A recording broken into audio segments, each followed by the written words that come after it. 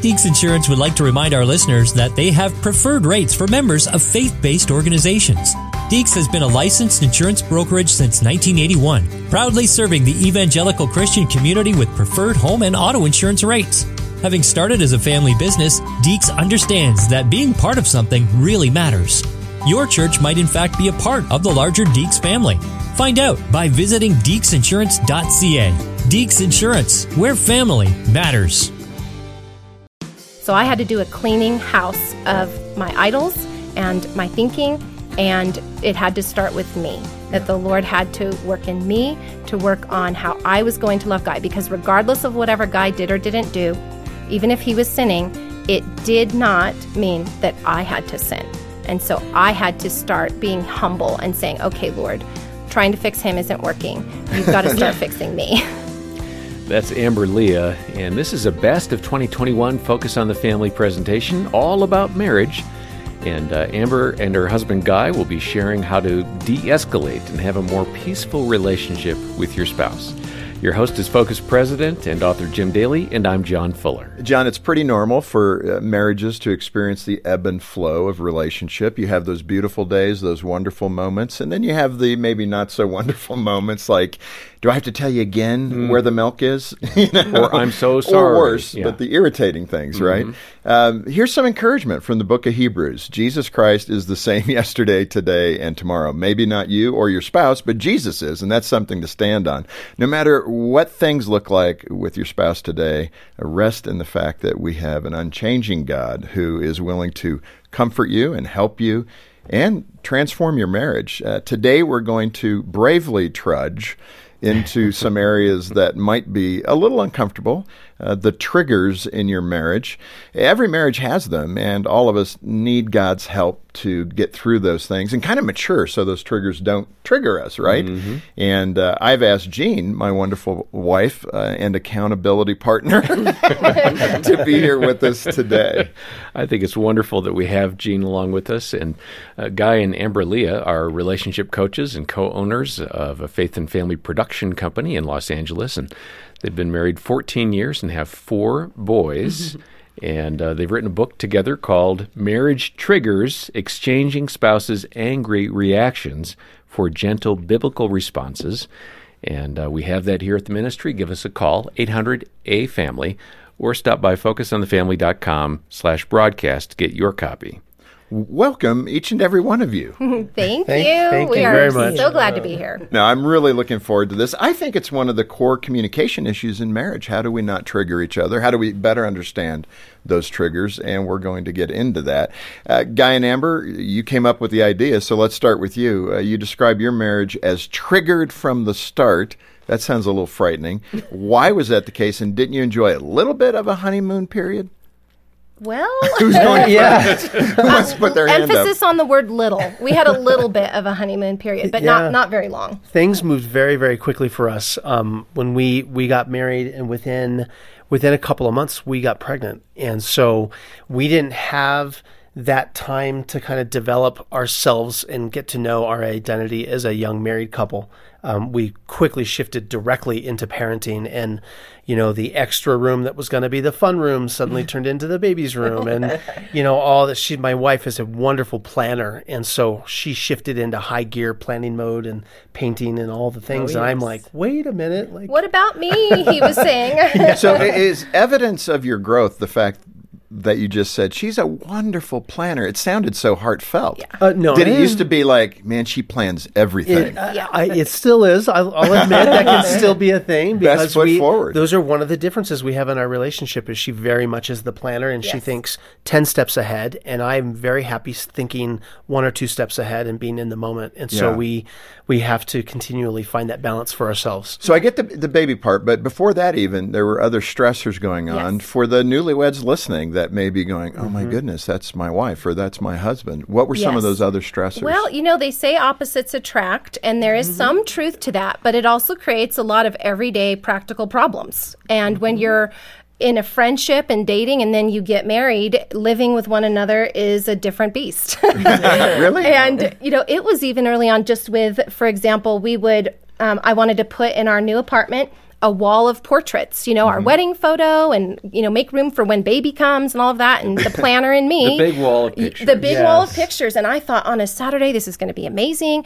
I'll lay it all out. We'll do all the measuring. Guy will do all the hammering.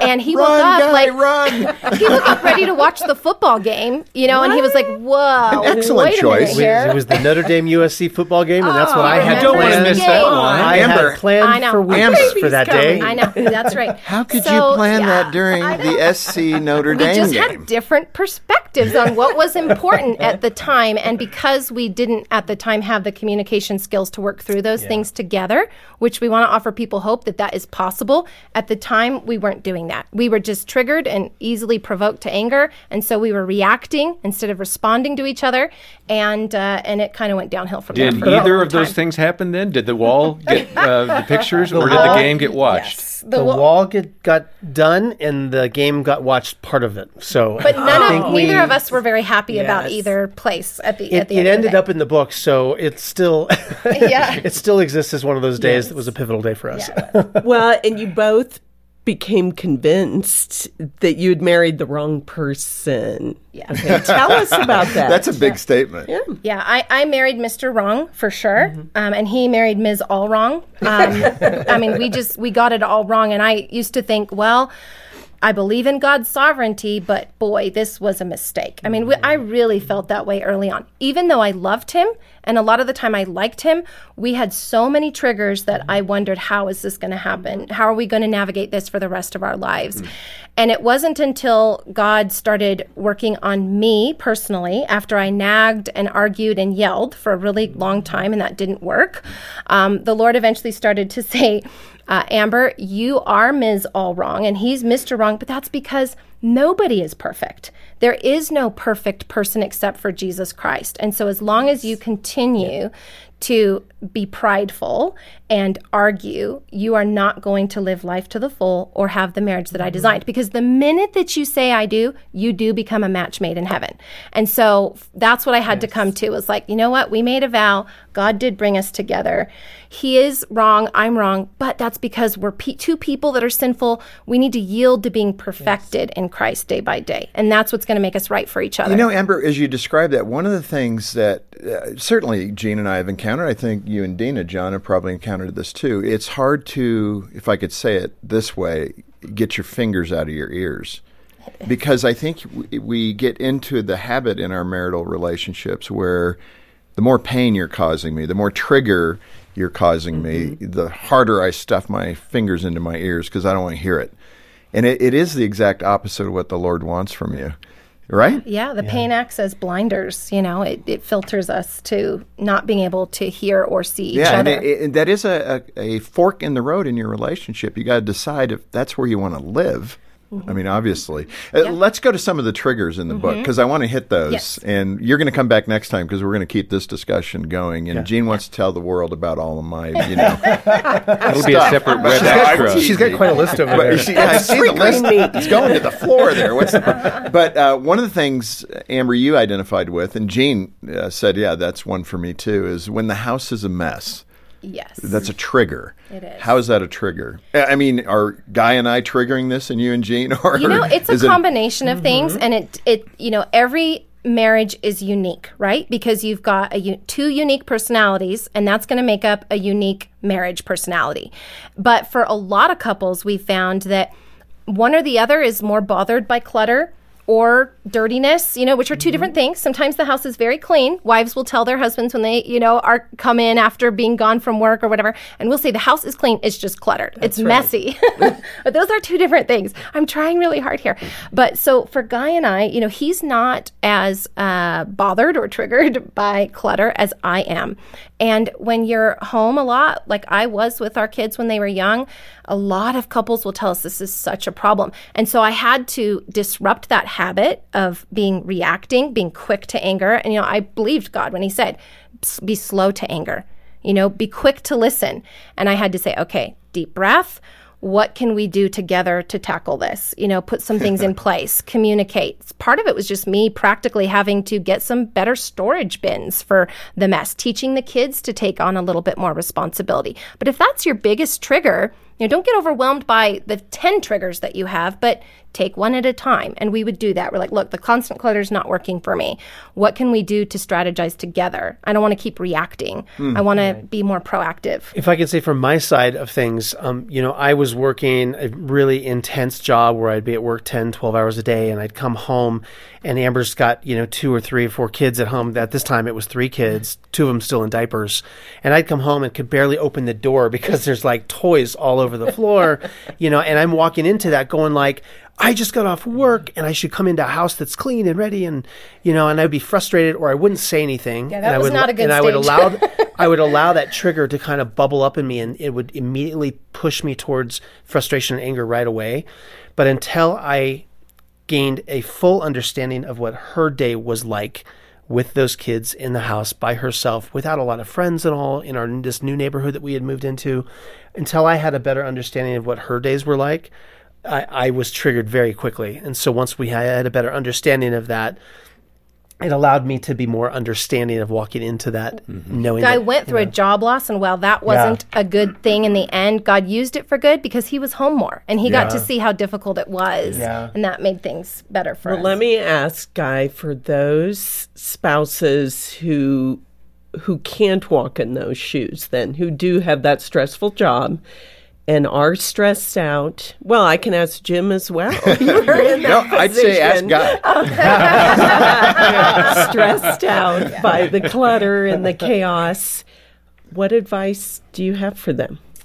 I want to say that it's a really simple one, but I just think that you have to have an understanding of what your spouse, what their day is like and what they're going through. And again, it goes back to that me first attitude a little bit. When you are concentrated on yourself, thinking about what your attitude is going into something, I think you can get a better understanding of what you're walking into with your spouse. And you would do that also. He would call me on the way home from work. He got in the habit of doing that just to kind of get a lay of the land, a feel for the environment he was walking into, so he could prepare himself mentally to walk into that. That was one thing we did. I'd take a moment either in traffic or right out in front of the house while in the car, just...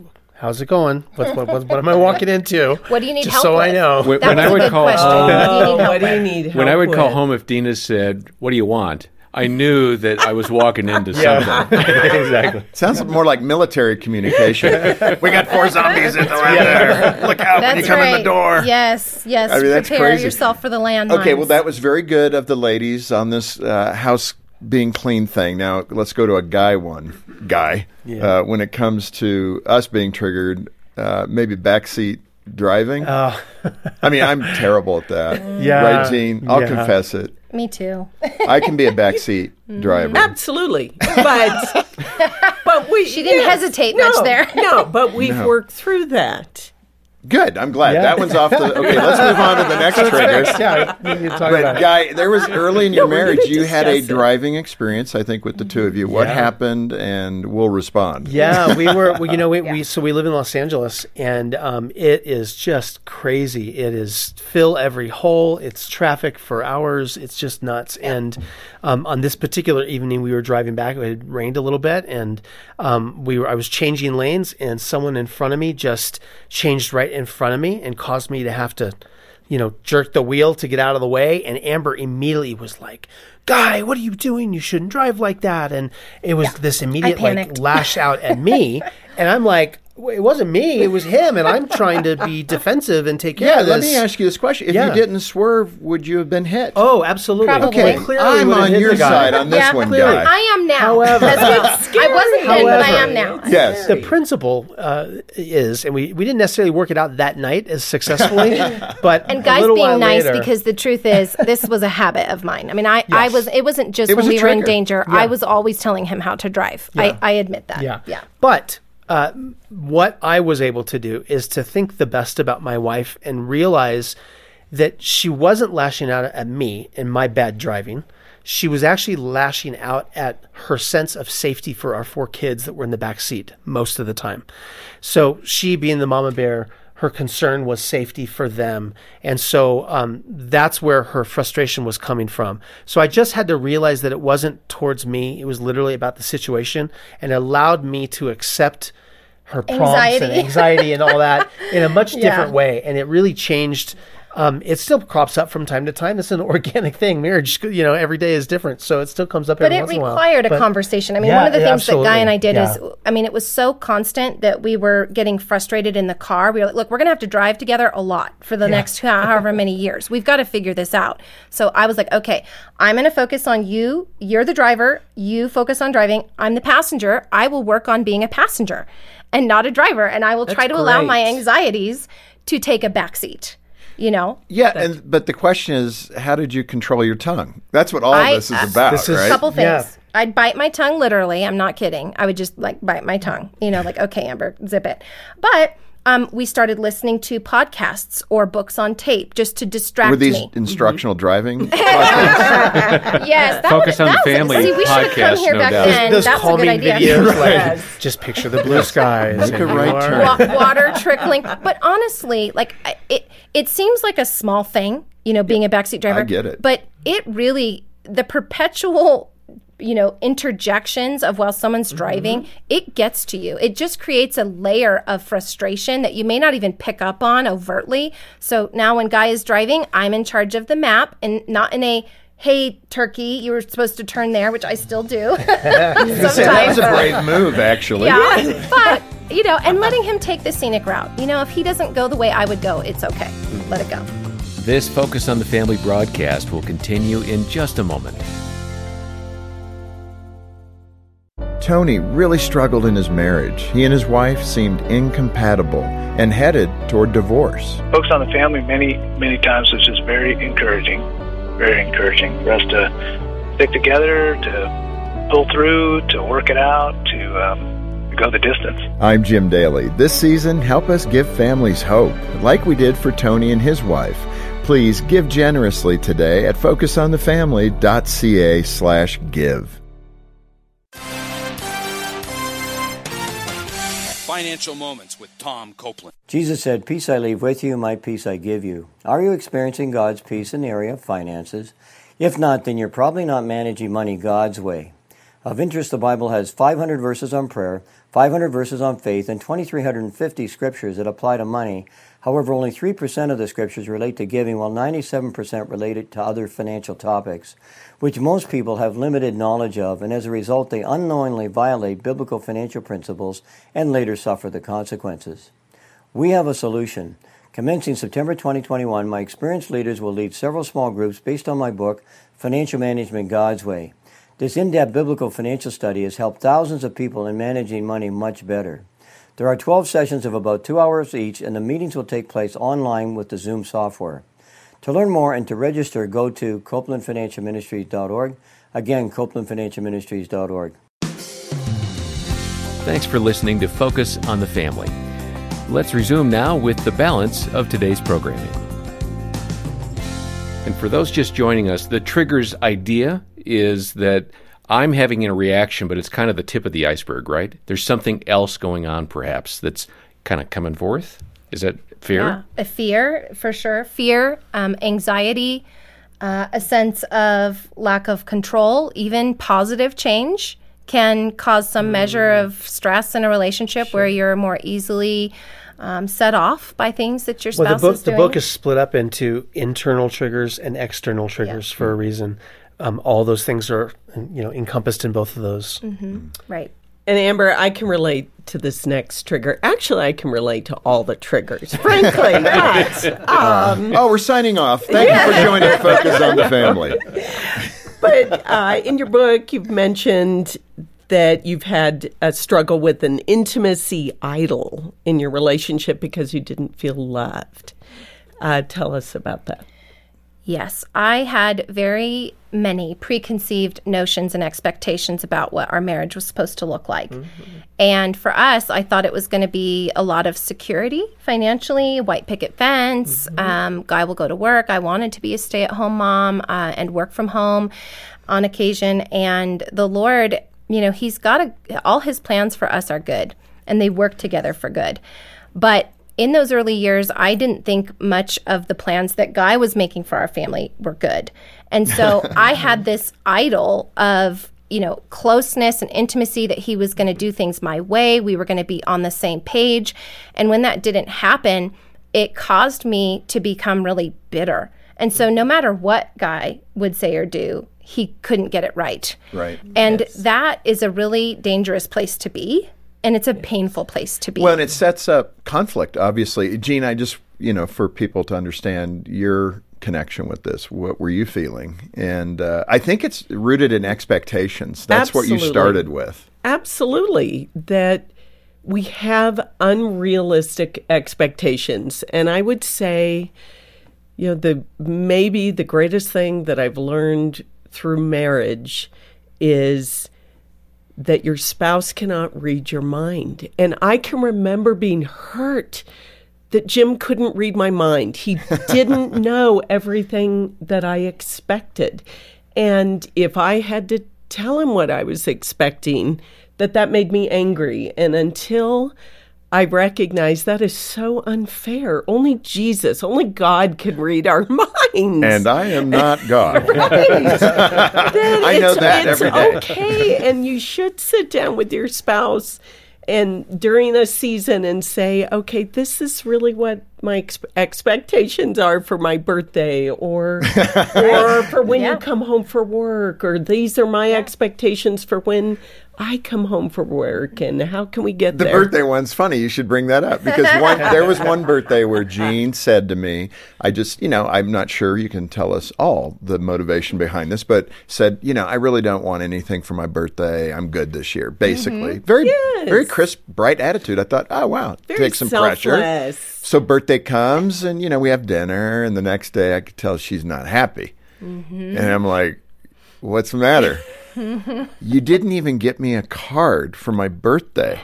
Yeah. Well, I thought you said what I heard was you didn't want something different than you said. So anything. Apparently, I mean, anything is like a gift. It's a card. It's anything. Right. But that wasn't quite it. No, and I remember where we were when I said it. Wow. And what I meant ever said I'm was, sorry? What I meant. I'm sorry. Yes, you have. What I meant was I didn't want Jim to buy me a gift. Yeah. I didn't want Jim and the boys. But that didn't mean I didn't want homemade cards from the boys, that I wanted a cake, I wanted, dinner. Yeah. She wasn't fully letting you off the hook. What she didn't realize is she was actually giving the boys and I a gift. Yeah, a day off of birthdays. Yeah. And we thought, wow, that is so kind of Mom. But how after selfless. that, I will say, truly, after that, I was able to say to Jim, okay, these are my expectations for my birthday. Right. Can you work with the boys to make a handwritten cards? Now, you guys had this with Christmas, right? Your first or second Christmas? Yes, you had a stocking Christmas. battle? Right. I mean, we were so excited we were going to do stockings. You say it, Guy. Yeah, I was. You did it. I was so excited when she said she wanted to do stockings. I was really excited that was going to be a tradition in our family, because that was something that was a tradition that my family had. The night before Christmas, we would always get together and open the stockings, and it was so much fun. But our stockings would be filled with gag gifts and little funny things and just crazy stuff. And we'd do even a white elephant thing where you'd end up sending the bad gift around. And it was so much fun. Amber's stocking, for me, was filled with cologne and movie tickets and all this wonderful, oils and different fun things. And it was...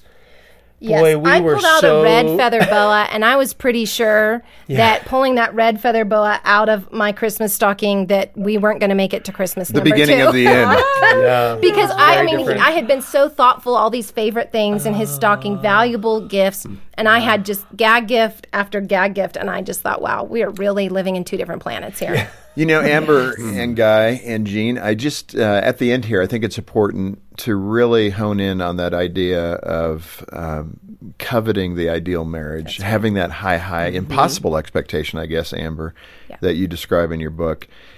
I want to, again, address that. Why is that really one of the most damaging things to a marriage? When you have an idol in your thinking and you don't even realize it, because your spouse is not living up to your expectations or your marriage or your circumstances. The life that you've created is not the life that you hoped for and prayed for. you have a choice to make at some point in that moment. You can continue to be triggered and angry and bitter, and you can go down a path toward destruction, because Satan is alive and well, and he is seeking whom he may devour. And we're convinced that he was trying to devour us in those early years of our marriage. And even now, he still is on the attack. But the other option was to recognize that my desire for what I want is either going to become so obsessive that I sin if I don't have it.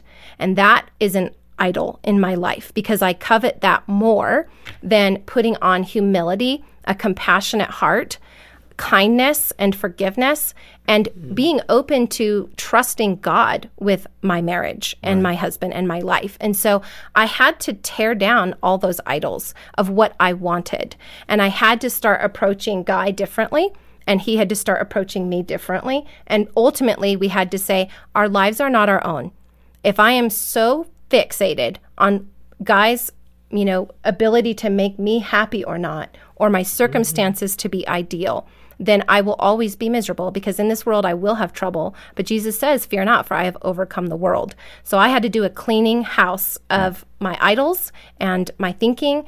And it had to start with me, that the Lord had to work in me to work on how I was going to love Guy. Because regardless of whatever Guy did or didn't do, even if he was sinning, it did not mean that I had to sin. And so I had to start being humble and saying, okay, Lord, trying to fix him isn't working. You've got to start fixing me. I also appreciate the transparency from Amber and Guy Lia on today's Best of 2021 Focus on the Family. Some convicting reminders there. And Jim, it really was very nice to have Jean in on the conversation as well. Well, I do every time Jean's here. I'm glad she's there with us. I really appreciated Amber and what she was talking about. Fixing those little problems in your marriage isn't just about praying for your spouse to change. It's about working on your own heart first. And if you can get there, your marriage is going to be in a good place over the long haul. And we're here to be kind of a drip irrigation system for you and your marriage to help you remember that. We want to help you have a strong, thriving marriage. And we know challenges arise. We get that. We also know that sometimes professional help is needed to rescue a marriage. That's one reason we have our Hope Restored Marriage Intensives. And they work. In the post-2-year survey that we do with these couples, 81% are doing better and still married. We couldn't do this type of ministry without you. When you support Focus on the Family Canada through prayer and financial gifts, you come alongside those who are struggling. You give families hope. So order your copy of Guy and Amber Lia's book, Marriage Triggers, through Focus Canada today. And please consider a generous year-end gift to the ministry. And on behalf of all those families you'll be reaching, let me say thank you. Donate and get your copy of Marriage Triggers when you call 800, the letter A in the word family, or stop by focusonthefamily.ca. On behalf of Jim Daly and the entire team, thanks for joining us today for Focus on the Family. I'm John Fuller, inviting you back as we continue this Best of 2021 conversation with Guy and Amber Lia and Jean Daly as well, and once more help you and your family thrive in Christ.